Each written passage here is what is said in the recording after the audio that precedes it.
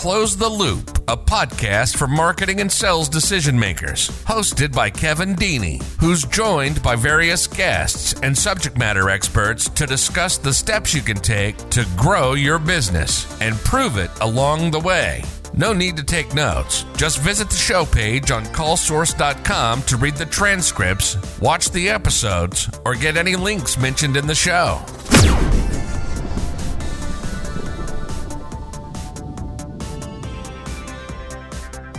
Hello, welcome to the Close the Loop podcast. Today, we're going to be jumping into how to turn more appointments into sales. And I've brought a really special guest today, the sales evangelist, if you ever heard of his podcast. His name is Donald Kelly. Donald has a belief that anyone can sell if they have the desire. Early on in his career, Donald struggled with sales, but through the proper training and coaching, he became a top performing seller. I think that's a really cool lesson to take away from that. He has since taken it upon himself to evangelize the message of effective selling to struggling entrepreneurs, salespeople, and anyone looking to improve their sales hustle. Donald hosts a popular sales podcast, which I alluded to, The Sales Evangelist. This show has over 2.3 million all-time downloads, huge numbers, and is heard in over 150 countries. Donald and his podcast have also been mentioned in Entrepreneur Magazine, Forbes, Inc., HubSpot as a top B2B sales podcast. So welcome, Donald. We're so happy to have you today. Hey, I appreciate you. Thank you so much. I'm grateful that you guys decided and gave me the invitation to be here. Hopefully I can bring some wisdom to your community. Yeah, we are really excited to jump in. I've also got my co-host again with us, and that's Matt Widmeyer. Welcome, Matt. Hey, guys. Thanks for having me back. Good to be here. So today's topic of turning more appointments into sales, I'll ground it a little bit about what we're kind of talking about, and then I'll toss it over with a question. So when we're talking about turning more appointments into sales, an appointment is a lot of things to a lot of people. Could be an in-person appointment, could be meetings, could be virtual, could be a lot of things.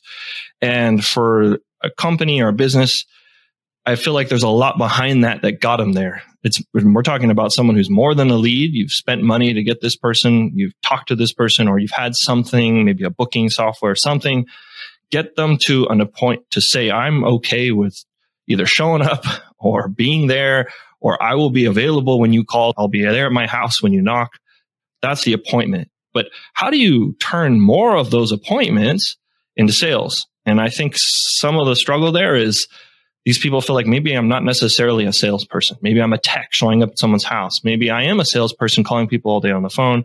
But it could also be like, hey, I'm in a doctor's office or something, and these people are showing up for an appointment. How do I actually get them to go through with that appointment? And I think just generally, when we talk about how do we get more of these appointments that we've set turn into sales, turn into showed, turn into whatever we're doing, sales, services we're offering. That's really what we're trying to unravel a bit here. So every business that sets appointments is dealing with this. And so one of the things I'd like to ask Donald is, what keeps appointments from turning into sales? What keeps 100% of appointments turning into 100% sales? People are just unpredictable sometimes. No, I think one of the big piece that comes back down is even in our organization, I'm grateful that we have a really good rate of people showing up to their appointments. There are many different factors internally. Some of the things that we see that prevent that from happening is that it just may not be the right timing for someone, because when they come as an inbound lead, those people, they're researching to some degree. They're coming on a website, and it may be they're just preparing for, next year, or preparing for their calendar year or whatnot. So there's still a little bit of research when you get a lot of inbound leads. To that degree. So that's one of the areas that we see. The other thing that we find is just that the person is not fully qualified or vetted for our organization because they're an inbound. They found and they thought it would be good to learn about sales coaching or to train their team. So they sign up on the website, but they're not qualified at that point. So those are some of the factors that we have seen internally. And then have the people who they're looking for something way inexpensive compared to what you have to offer. And I'm a big believer in that you don't bend over backwards to drop your price just to get someone in the door. And if they're not a fit, it's okay. That's fine. We can go and find somebody else. But those are the top 3 things that I would see that prevent people from converting from the appointments that we have to becoming an actual sale. 1, they're just doing research. 2, they're not qualified for doing business with us. And 3, they can't afford us. So those are some of the areas. But those are just inbound. On the outbound side, it's a whole different thing. That's where our BDRs, they do the qualification. So those people who come to the table, they're a little bit more higher chance of moving forward to the next level. Yeah, those are really good points. Something that I feel like they all kind of fall under a little bit there that you mentioned is like the fit, the qualification. Mm-hmm. Up front, marketing is telling them, hey, come in for free. But then when you actually get to someone, they get in their appointment, they're like, oh, this is a $50 appointment. I thought this was free. That's like a huge bait and switch problem. Like marketing, And then when it's a BDR, when it's an appointment setting person, a scheduler, a front office, a salesperson, when whoever's doing that qualifying, if it's passed through them and it gets there and there's a miscommunication error. And this was something that Matt had brought up as an interesting question. And that is, so Donald, how do you strike that balance between quality? So very high qualified, right? We only want people who we've talked to on the phone, who we've talked to and verified every little detail, but we're going to get less, right? Because we put them through the force of making sure every little bit, every single box is checked. So high quality versus quantity. Let's just get them there, as many people as we can. So Matt was like, how do you figure that out? More numbers or higher quality? What do you think? One of the concepts we're adopting, and we've adopted it, but it's when I say adopting, it's continual to improve on. It's the idea of account-based marketing. So that ABM tactic, where we're putting our marketing folks in alignment with our sales folks, and we're following on that same level. Because that marketing qualified lead, it could fall under that bracket where marketing is like, hey, this person signed up for something on a website. Sales, go take care of this person, reach out to them. And I would, by all means, send my BDRs to go and do that because I want them to improve. It gives them good practice. They get a chance to become better. But what we've seen to make even more effectiveness is to have that name account. So we might say, for instance, as an organization, this is our Dream 100 list that we're going to be going for. Marketing, here's your plays that you're going to run. Sales, here are your plays that you're going to run. We work together on how we can tackle that account. And that way, when that lead comes over, we have vetted it already that your company is a good quality fit. So whether you come from a webinar, then they can, the team look at it together and say, hey guys, here are all the people who came from the webinar. How many of these people were on our dream list? Boom, we have Matt and Kevin. They came from this. Sales, this is your opportunity. Why don't you follow up on that and hit them up and so forth. But it's a unison. It takes work, but that makes such a big difference as opposed to just spray and pray. Throw it to everybody out there. And again, we, unfortunately, with a podcast like ours, we can get people come back to the website. We get people who come to our webinars and so forth. And again, a percentage of those people are still going to be people who may not be on the dream list of folks that we're focusing on right now, but they could be MQL, marketing qualified lead. They downloaded a piece of content. They're interested in, to some degree, in sales coaching or one of our mindset program or a business development program. They were on that page. They came to a webinar. They can still be followed up on as well. But the best way to fix it is to you take control by having that ABM, account-based marketing strategy with sales and marketing. So one of the really cool things that you've brought up there is having some pretty well-oiled alignment, especially between marketing and sales. That's like a huge topic problems. Them not working super well in unison. The simplest way to put it would be like, okay, when marketing gets a lead, all they're asking is their name and their email. And then when we throw it over the fence, they're like, okay, who is this? Who are we talking to? What are they interested in? You didn't collect any of that. And then when the sales side or the SDR side or the appointment or the outbound team is like, man, we're having to ask like 10, 12 questions. Marketing's like asking just 2 basic demographic things. That's like, okay, let's try to get more aligned. Let's try to get it to a point where both teams aren't sacrificing a lot. Because every time you add a field on a marketing form, we know this, it lowers the amount of people who are going to fill it out. It obviously increases the quality.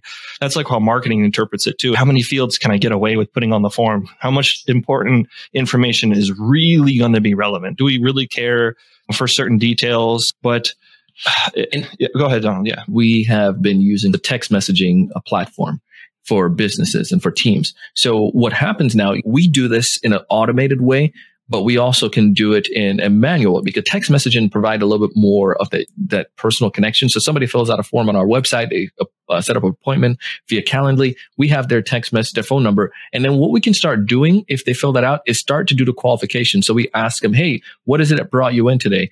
They start answering some of those questions that marketing could take care of and might say, well, this person may not be good for the appointment for sales, but maybe we can provide them some more intel. So find out what industry they're a part of, find out what brought them in, or just some of those basic things. And you could say, in order to prep for our appointment, want to just get a couple of things in advance. And it's personal because it's a text message. It literally is a text message that come through. I actually got one that came in for an appointment that somebody confirmed 19 minutes ago. They look forward to chatting, but it was an automated message that I send out, but it comes from my phone number and it comes on my phone. But again, that personalization make it even more effective to qualify, and people are willing to answer that rather than responding to the email, if that makes sense. On the marketing side, we use tools that help us do what's called like progressive profiling, where it's like, okay, let's put a little bit less up front, but then we're going to check and gate along the way before we throw it over to Matt's team. Matt's the place where we send all our leads. So in our company, that's how it works. Marketing shoots them all over to Matt's team. Take care of these, Matt. Do we get to sift through them? Yes, he's the one who will come back to me and be like, okay, quality, not good, quality, too good, or quantity, not good, and we work together and try to figure that out with some alignment going on there. So Matt, a question for you then. So one of the things that's come up from this is when your team is talking to someone and you've got them in person, on the phone, real time, you're having a conversation, you're not seeing them, you're not in front of them in person, but you're on the phone. So how do you set better expectations and firmer appointments? And we call it a firmer appointment here, where it's not just a date, but it's also a time.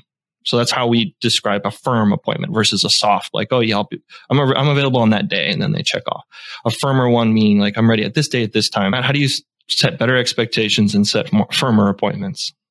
Right. That's what I'm here to learn, right? From Donald. No, I'm just kidding. No, I think it's all about building that value on that first phone call. Give them a reason to show up. I think the main idea of what we're trying to do here is we're trying to loosen the status quo a little bit, right? The people that we're reaching out to from an outbound perspective, they may or may not have issues within their business that we might be able to solve for them. My two secret weapons are respect their time. Obviously, if you're getting them out of the blue, I'm not looking to get into everything right now. I'm looking to set up a call for later on next week or whatever. So the first thing is just be very respectful of their time. And the second one is the indifference. It's not for everybody, and they should know that going into it. So the indifference and setting expectations, and let them know what they're getting themselves into. Don't say it's going to be a quick 5-minute phone call if somebody's going to call them the scheduled time and want to talk to them for 30, 45 minutes. It's going to drive them nuts. It's going to make it look like a total bait and switch from our side. I see Donald smiling over there because he's probably experienced this a million times. So I think really just setting expectations, being very clear about what kind of value we can potentially bring to the table,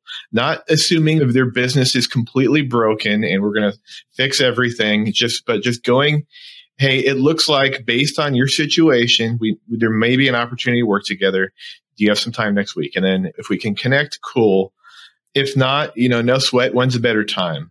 I think queuing it up pre-appointment like that would make a stronger appointment. And what I love about that is we've done the short appointment thing before. One of my big things, especially when I connect with somebody on LinkedIn, tell them 5 to 7 minutes. And if you tell them that, though, you need to make sure you stick to it, because it's nothing like your integrity going out the window. So when it hits that 7-minute mark, be like, hey, our appointment, I told you 5 to 7 minutes. So I want to make sure that, we're going to end the call here. But if they say, no, keep going, then at least they gave you the authorization to do that, but you are respecting and staying to your guns on it. And I've been a part of those things where it's like, yeah, let's chat for a couple minutes. And it's like, why is this going for 30 minutes? What kind of couple is this, man? Come on. If there's a couple minutes, I'd love to see what an hour looks like. I've heard a pretty cool tactical tip here. And obviously, I haven't been able to apply it. I'm not on your team, Matt, and I'm not doing the sales here. But I read... I think somebody's trying to come into the sales side, Matt. I'm breaking the third wall here. So the tip I heard for this was, okay, if someone's very interested, very anxious to get going, they're like gung-ho, you try to put those on an appointment for a team, for an account executive, a salesperson, as soon as possible. You try to get them booked as soon as possible. And someone who's, let's say, more on the fence, less interested, maybe less gung-ho, they don't mention anything that gives you that impression of, I'm not ready to go just yet. I'm really exploring and in the discovery phase here, to put those meetings in the later part of the week or further down. Reserve on people's calendars, only those appointments in the immediate quick. Obviously, we want to just get every appointment in front of a salesperson as soon as possible. There's that feeling. But I thought it was interesting that they were like, look, we only reserve those fast, quick appointments like in the next day or so for those people who are ready to go. And then after that, the 2 days down the road or 3 days down, appointments booked in there are kind of telling the salesperson, okay, this person is sort of in the fence figuring it out. And obviously that's something I think that's really hard to get a nuance of. And you have to figure out where someone is in, their buying process. But I thought that was an interesting concept of, for the firm appointment, you're actually dictating, you're giving them a range of when they can set that appointment, but you're choosing that range based on their engagement up front. Yeah, do you guys have a propensity to buy, like ready to go right now? Do you guys treat those, or I guess how would somebody that's fielding that be able to treat that with a little more urgency versus something that's just checking things out on the website or whatever, Yeah, for me, internally, the way that we do it, we use Calendly to schedule appointments. So if somebody comes in, if we want to get an appointment with somebody on LinkedIn, it's a 15-minute appointment. We know what those are. And then we have certain time period block on our day. So those are people who are not quite firm a specific thing. I get so many people who come and want to follow or connect with me. And we have someone that works my LinkedIn inbox. So here you go. You've seen behind now the Oz, why I can keep up with my LinkedIn inbox. And then what they do is they try to categorize them. Person could be a potential connection or potential sale or potential business development opportunity there. So they have different things and they will send them the different Calendly link based on that. And a similar thing with our business development team. If it's someone that we know is coming in from the website or somebody that's really interested, they're going to schedule that time, that learn more time, and they'll give them that link. But if it's somebody that is not fully qualified, not fully vetted, put them in for that small slot. We have several of those on a calendar so they can do it that way. So that's how we tier them, so to speak. The hot, ready to learn more and potentially go. Hey, I'm just kicking tires, looking around, and I want to chat with you guys, see what you really do. And that makes those are totally different type of appointments. But yeah. Here's the next pivot question toward process. How could tracking the sales process, Donald, lead to more sales? How does tracking it, knowing what's going on in there, lead to more sales? Get me all excited, man. I'm about to jump out and go scream, because I know with a lot of small business owners, the way that they do it is winging. I spoke to a business owner recently. They said that the way they keep track of their opportunities is, guess what? Through Excel. And I'm like, you have got to be kidding me. Your business is doing all right, but you're going through Excel. It's a small business owner. You need something to keep track of that. Where is the formality? Where is the function? Where do we see the percentage? Where are we having issues? For instance, a sales process where we have the initial conversation, then maybe you have a deeper discussion, and maybe you have a demo, and then maybe you have close. I'm just making this up super simple. If I am keeping track of that on Excel and I'm trying to track it myself personally without having a CRM, how am I knowing what my performance is like? Yeah, we get like 10 appointments per week that's going into the initial conversation, and 5 of those convert over to deeper discussion. But imagine trying to track all of that by data. Imagine if your team could see and you could look at a distance and say, man, we're getting a high percentage of people doing demos, but we're not getting anyone to do a sale. What is happening there? And it's an easy way for you to be able to isolate and say, well, something is going wrong with our demonstration. What are we doing? Are these people even qualified for a demo? Is there something else that we should be doing? And then maybe we're saying we're skipping over the deeper discussion because we're not getting the right people on board. We're not getting the right pain points before we give them a demonstration, because we need to do better at that. And let's role play some of those practices. And then the other part to that too, once not only the idea of understanding your metrics, the other thing is that it makes your process go by quicker. Now that you have one formal process, as opposed to, well, this person's coming in, maybe I'll go this way with them, or maybe I'll do this with them. Follow the process. We know it works. Keep them all in the loop and guide them throughout the process. And what happens with business owners and sales professionals is when we start skipping steps, and we start messing up. And I can tell you, I've done it. So I'm speaking from experience. I can't point fingers at anyone. I can point at this guy because I've been there where I was like, man, I don't need to worry about stuff. I'm just going to go in. I'm just jump into this conversation. No preparation, didn't get the right information, didn't do the research because I skipped that step because I thought I knew more. And when I got into that conversation, it was a crappy conversation, and it was almost a waste of their 30 minutes or 45 minutes and a waste of time for me. And that didn't progress towards anything because I was skipping step and I may have lost out a lot of times on those deals. But I came to realize, follow it. Have a religious process pretty much with your sales process that everyone can understand, everyone follows. And now when you bring somebody on, a new team member, they're not saying, well, Matt does it this way and David does it this way and Amber does it this way. They know this is what we do. We can always optimize it. If somebody finds a better idea, a better way to do a demo or a better place to do a deeper discussion or whatnot, if we can fine tune those things, we will include that in the process, test it. But you want to test and improve rather than just winging it. You can't wing it if you're going to really scale your business. And that's one of the harsh reality that we just need to let small business owners know. No way that you're going to really get to that high growth part if you're just going to keep winging it. Matt, I think you could give us a pretty good background and history of how we've gone from Notepad walking around sales to what we are today. Do you want to catch up on how you manage your team with metrics, how it evolved? Oh man, I've never understood the Excel thing. It's like, what do you guys do? Just send to everyone at the company your spreadsheet at the end of the week or what? We have a very clearly defined sales process and it still cracks me up. And every once in a while, you'll still get someone who's like, oh, I don't use Salesforce like that. What do you mean you don't use it like that? Like, I use it. This is how I use Salesforce or something like that. It's like, oh, you're using it wrong. So not nearly as much of that though as before, but we do have a clearly defined sales process. And like you said, I'm on the same page. And me and Kevin here, we both very much drink the Kool-Aid when it comes to analytics and CRM reporting and stuff like that, because that is the lifeline of our business. But I do think that by having those clearly defined stages, I think that we are able to go in and pinpoint out rather than just say like, okay, here's our generic training this week or whatever. It's like now we're able to isolate out and see where are they falling short in the sales process. Are you sending out a bunch of contracts and not getting many back? Well, maybe you need to get a little bit more of a firmer commitment before you send that thing out to start with.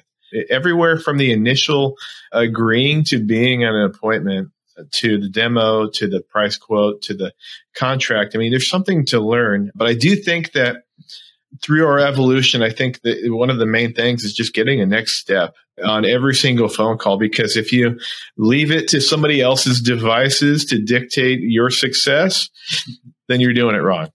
You know, and one of the things I think is important with that, when I work with BDRs, a lot of them, they're not as confident and they're trying to discover who they are in the first place. So they get pushed around. And what I mean by this is like, if you think about it, the prospect, how often does let me just ask you guys, how often does your prospects or your clients buy your solution? Oh, it's a monthly service. And if you think about that too, when it comes towards your prospects, right? When they are not buying this thing every single day, they don't know. They are not the expert at it. You are the expert. I am the expert when it comes towards sales training. You're not buying sales training every day. This is when we get done with the initial conversation, just to give you a guidance, you may have some questions about some ideas what the next step is. What we've seen to be the best step for folks who really want to get their sales team going, they would want to see this. So when can we set up a time that we can go and do this together? Would you like to see this? Would you like to go to the next step and go see a demonstration or see some of the services that we have to offer? Oh yeah, great. Because they don't know. It's kind of like me going to Kenya and then I'm going to dictate, well, you know what? I want to go see this and I want to see, I've never been to Kenya. Well, you're my guide. Tell me where I need to go. What's the next thing I should be looking for? How should I do this? I have an idea. I know I want to see some of these things and go on a safari ride, but I don't know where to go freaking find a safari. How do I get there? What do I need to do? Should I not wear red or white? I mean, what is it? You know what I mean?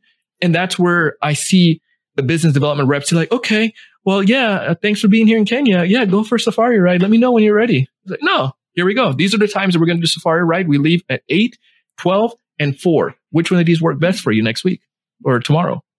Great. I'll take 4 o'clock. There you go. So anyways. Yeah. So that is a really interesting point and brings me to a question for you, Donald. So there is a point where someone is just not going to buy. And when we talk about it together, we're like, okay, when do we have to close loss on opportunity? When do we have to let something go? Like we put a lot into this. We're not necessarily saying, look, we're never going to talk to you again. We're never going to email you again. Never going to market you again. We're just like, look, we're taking this off our serious pipeline and putting you into a different place. And then when you're ready, let's move forward. So how do you figure out when to sort of give up on something. It's just not going to get there. Because before it's like, okay, we need to get these guys to be a little more firm, a little more objective, a little bit more, this is how things need to work as the guide. But when is the guide supposed to say, okay, look, this is a safari. If you're not here for that, there's another place for you. You know what I mean? How does that go? Yeah, and I think it goes back down to your qualifications, the things that your metrics that you want to look at. If someone misses an appointment twice, or maybe it's 3 times, we reschedule and they missed it. We reach out to them, reschedule, they missed it. Reach out to them. Well, clearly they're not, either they're super busy and maybe somebody else in the company should be the one doing this, or perhaps they're just not interested. That would be the first thing that I look at personally. It's like, let's find somebody else that could be the best fit in the organization. Number 2, if I know they're not qualified for what we're doing, or even if they're not ready for one of our programs right now, we have these programs and these things. And I've had people who, they can't do it. So we downshift, right? We give them lower offerings. And if they can't take any of those offerings, we put them on some kind of drip campaign or a maintain relationship, put them in an educational campaign or whatnot. And those people maybe 6 months or a year later raise their hands and now they're fully qualified and are capable. But I want to see first if they can't fulfill any of those qualification steps, if they are not looking for training, they don't have the budget, they're not the right contact, then I'm going to find somebody else in the organization. If they're the main decision maker and they don't click those, then we take them off and put them somewhere else. And then the other piece is if they're missing appointments, if they're not taking the appointment, then clearly that's, to me, this is not of importance to them. And my time is valuable. So I want to make sure I get the people who are going to be worthy, so to speak, of me having an interaction with, and vice versa, that they recognize the value of their own time and want to maintain that relationship with me. I don't know if that makes sense. I don't know what you guys do internally, Matt, if it's something to that nature. No, it totally does. If you're chasing somebody down to even get them on an appointment, it tells you a little bit about what kind of client they're going to be from day one, right? We want to make sure the value is there from the beginning. Absolutely. So Matt, then here's a question for you, and you can be, let's tell it brutally honest. Who do you blame when the sale goes wrong? How do you figure that out? We have to blame someone. It doesn't have to be a scapegoat for everything, but obviously we want to learn from the ones we lose, and we want to be able to figure out, okay, is this a pattern? And if it's a pattern and it's caused by something that we're doing, then we want to fix it. Obviously, if it's something to do with the qualification on the phone, then that's things you want to train on. But what if it's the thing that marketing just loves to hear? These leads are crap. So how do you figure out who and what to blame for these things going bad, Matt? You could be brutally honest here. Hey, I was marketing the team for a while too. I got a lot of that as well. Like, hey, these things, this is a waste of my time. This lead sucked. No, you suck. And then that's all the whole conversation, right? How it goes. But I don't point the finger right away to answer your question. I don't really point the finger right away. I look and see what's going on, evaluate the situation. Everybody has their one-off day, right? Crappy leads come in. Doesn't matter how hard you try to avoid them. They'll come in.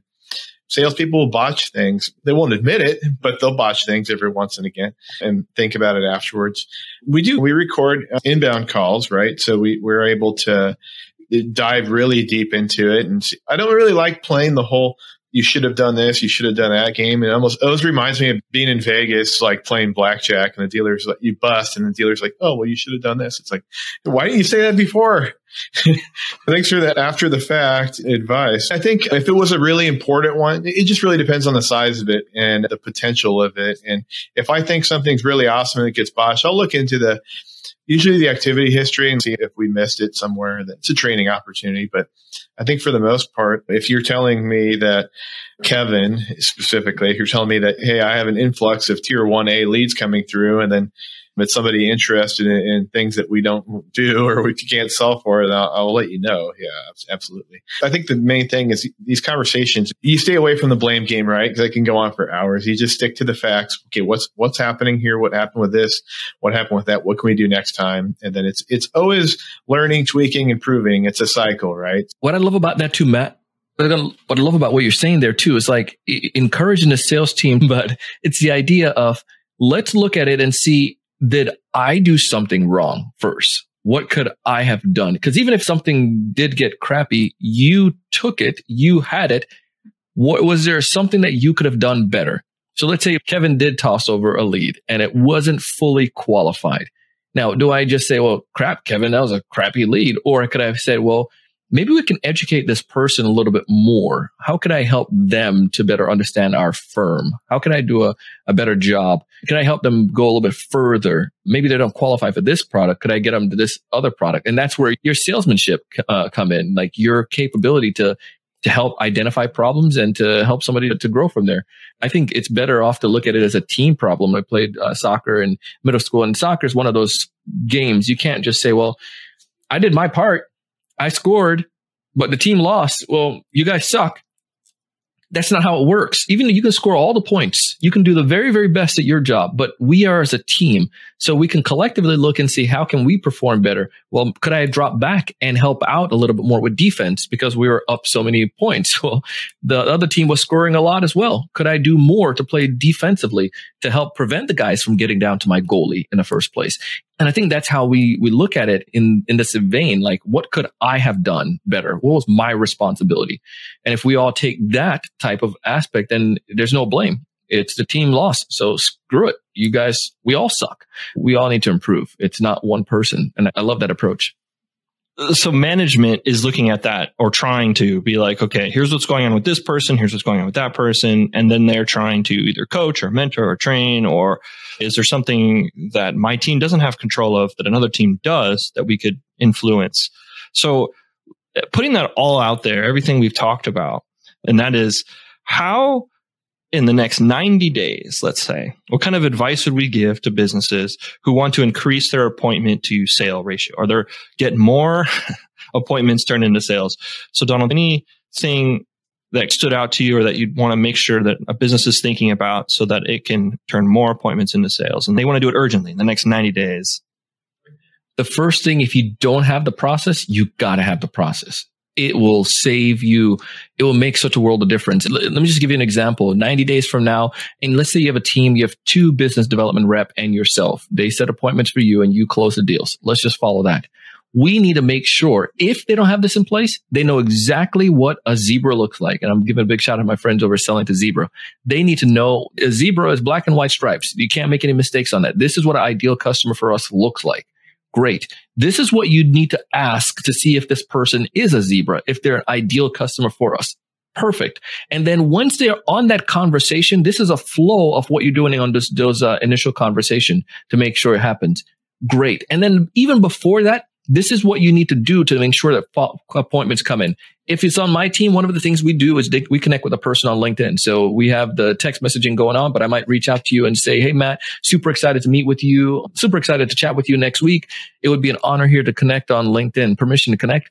Like, oh, great. This person is reaching out to me already. And then marketing is already on top of it, sending reminder messages. And then the salesperson has the appointment confirmed. So we're doing those things so we can cover those bases. And then I can continue to guide Matt, and I can engage on some of his posts or some of his content on LinkedIn, because I'm just trying to let him know, hey, I'm here. I'm looking forward to chatting with you in a couple of weeks. And I say, oh, Matt, love that point you made on this blog post, blah, blah, blah, blah, blah. But at least I am prepping, and that likelihood of Matt canceling with a friend decreases significantly. And then once they come into the meeting, we know exactly what the BDRs are going to say, exactly the process they're going to follow.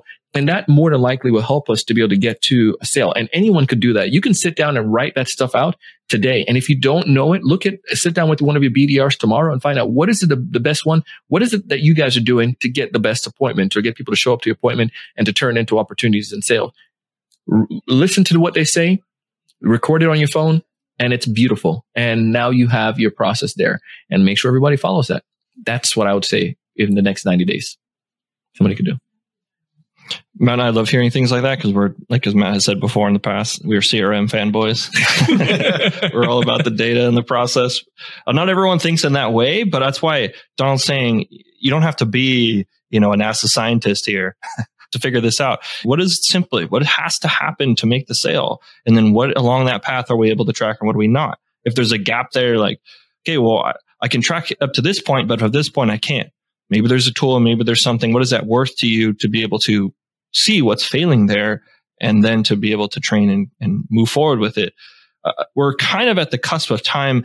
The last little thing, if you could talk about it quickly, Donald, would be coaching, mentoring, training your team. How do leaders get their team following it? How do they get their team excited about it? If you have something pretty brief you could touch on there. I call it money and fire. If you do it right, you get more money. If you don't, you get fired. No. That's awesome. I might have to use that. That's a new book I'm going to write now. Money and fire. I think one of the best things you can do is never, ever, ever assume. And it sounds like you guys do a fantastic job of not assuming with looking at the data there.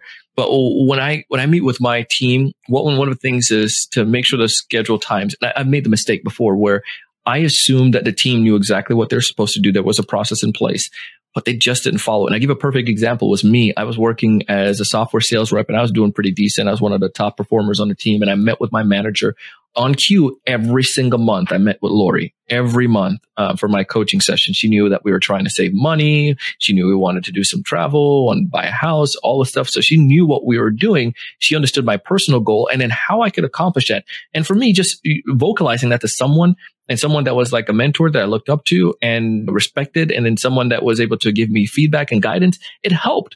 And I was able to go out and apply. But Lori, she was a selling manager. And then what started happening, we started to do pretty decent as an organization. So she felt that we didn't need to do those coaching and the executive team. So we stopped doing the coaching. But gradually what started happening with the sales team, it's not that we're all a bunch of crap idiots.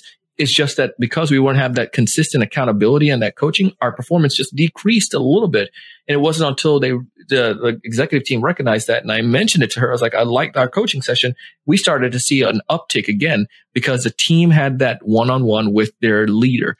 It's like a parent. You give them a roof over their head and you give them food. I mean, technically, yes, you're a parent, but if you were to sit down with your kid and just have some time, tell me about school today. How was your classes? Let me read you some stories. Let me find out how your homework's doing. Let's review it together.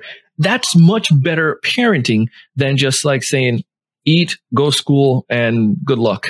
You're out at 18. It's like, no, I want to be that better parent. And it's the same idea with coaching the team. Is it perfect? Absolutely not. Am I always on there doing everything every single moment? No, you mess up and you miss times and the meetings need to be changed for coaching sessions. And I've missed months. But the point is you keep it consistent and you do it as much as you can to be consistent and be there. I've also seen like being in those weekly team meetings and being a part of that huddle and getting them to practice with you. And seeing you, I make phone calls too with them. And when I do that, it's amazing what happens with that performance. Not that they're incompetent. It's just the fact that you're there. It's being that pep rally. And one last thing, I remember my mom, she worked and she had her schedule changed at one point. So she was home when we got home and it was cool. And sometimes she was there. And the fact that she was just home, I was like excited.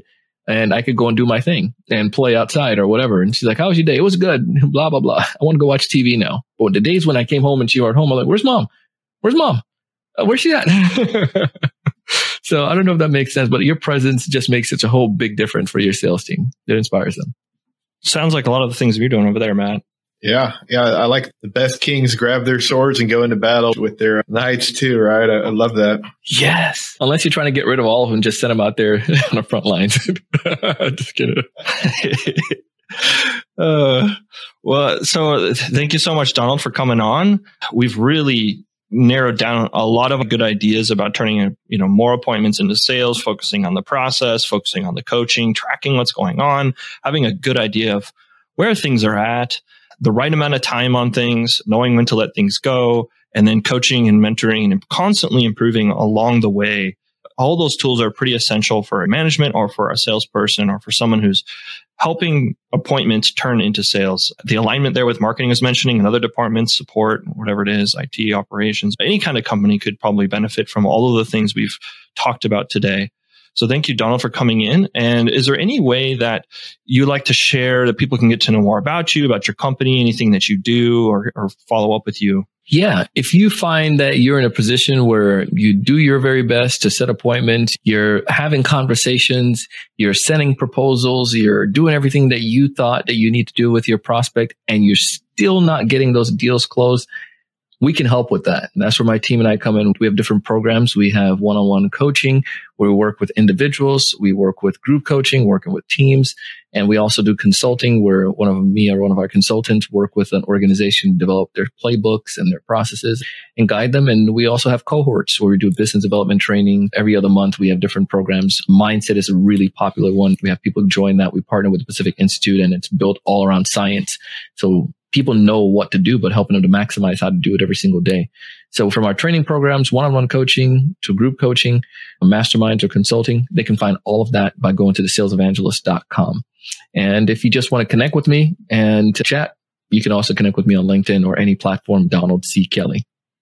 He's also got a great podcast called the Sales Evangelist Podcast. I would check it out. Check it out. All right. So thank you guys. Thank you so much for coming on. And listeners, we really appreciate you listening. We hope you got a lot out of this. Thanks, Matt. Thanks, Donald.